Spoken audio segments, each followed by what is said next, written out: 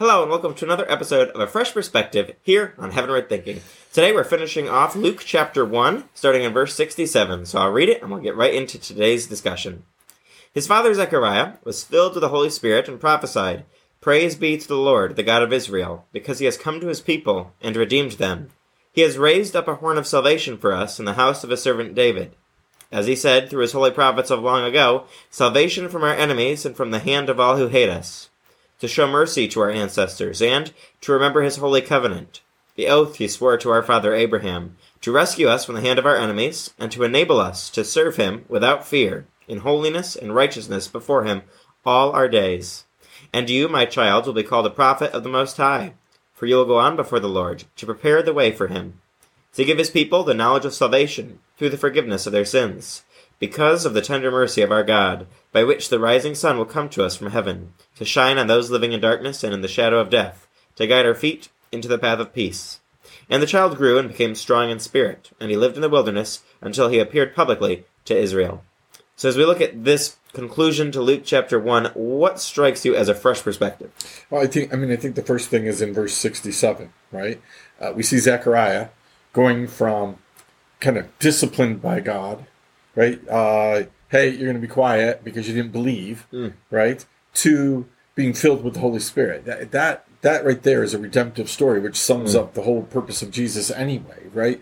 It's, hey, listen, I'm going to discipline you at times, but there's always hope, and there's always God's going to use you after, and he does. All of a sudden, Zechariah is filled with the Holy Spirit, right? And he's prophesying, and he's telling a recap of why God is doing what he's doing and about his son. Absolutely. And it gives us a really good prelude to the rest of the book of Luke, because it already establishes what Jesus is going to do, what God's going to do through Jesus, and how John the Baptist is going to play a key role in the early ministry, preparing the way for the Lord, preparing the way for Jesus. So I think it's really fascinating.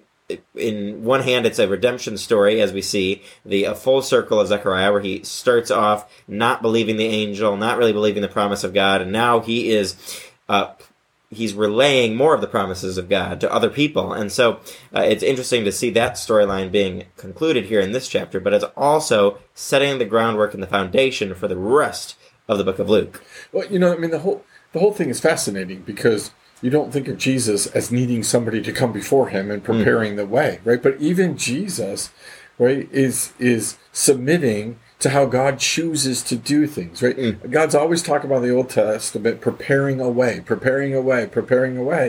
And even Jesus follows that idea, right? Like, hey, there's going to be somebody who comes ahead and tells you, hey, this is coming, right? We're living in a world right now where that's really important. People are constantly foretelling things. Being in tune with God, right, that means that we're going to be able to look at what people are saying, and we're going to be able to judge. Like, this is a prophecy. It's a pretty simple thing. Either it comes true or it doesn't come true, right? So he's saying, this is who my son is. This is what my son is going to do. It really ought to have us thinking about what do we say over our kids? What do we say over, the people that we love? Do we foretell what it is that they're going to be about?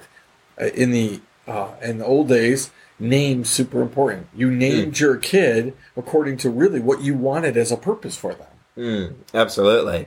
And it becomes a key part of the ministry, as we talked about in the book of Luke, because we see what Zechariah's son becomes, and he becomes this man who has a great ministry to prepare the way for Jesus, and he gets people to be baptized with repentance, and he leads and prepares people for the coming of Jesus Christ. So it's amazing to see here how he prophesied this. He foreshadowed what his son was going to do, as you said, and then to think about in our modern day, are we doing that kind of stuff? Are we preparing our children, our loved ones, for what God is going to do with them? Are we looking forward to what God's going to do in our own lives? Are we willing to play a part in a role? Because John the Baptist was willing to, when he grew up, play a certain role. He knew his role. He knew what God had called him to. Right. And he, as we're going to see in Luke chapter 3, we're going to see that he plays that role perfectly. But we have to be willing to be submissive to God. We have to be willing to do our small part and not try to force our own will to be done. We got to submit to God's will. And as we do that,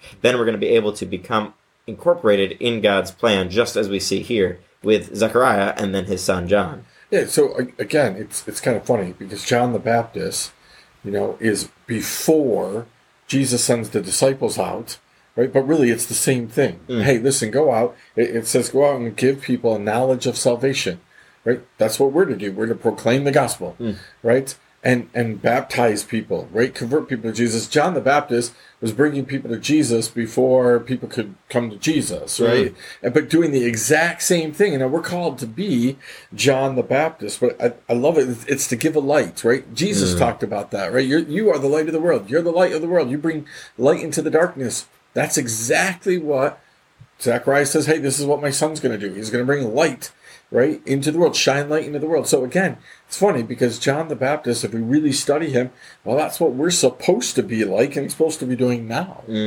Absolutely. And as you touch on this in verse 78, it says, because of the tender mercy of our God, by which the rising sun will come to us from heaven, to shine on those living in darkness and in the shadow of death, to guide our feet into the path of peace. So I think while it's foreshadowing what John's going to do and what God's going to do through him, it's also showing the plan of God and the why behind Jesus, that God has a reason for Jesus. He's not just sending him for any old reason. He's sending him to guide us back into the path of peace, to shine a light in the dark world, to guide us back to repentance, to a knowledge of salvation. So God is not just foreshadowing through Zechariah here. He's not just foreshadowing what John's going to do, but he's giving people an explanation of why he is going to be sending Jesus into the world and what Jesus is going to do. Yeah, and I think, again, Zechariah tells us what John's going to do.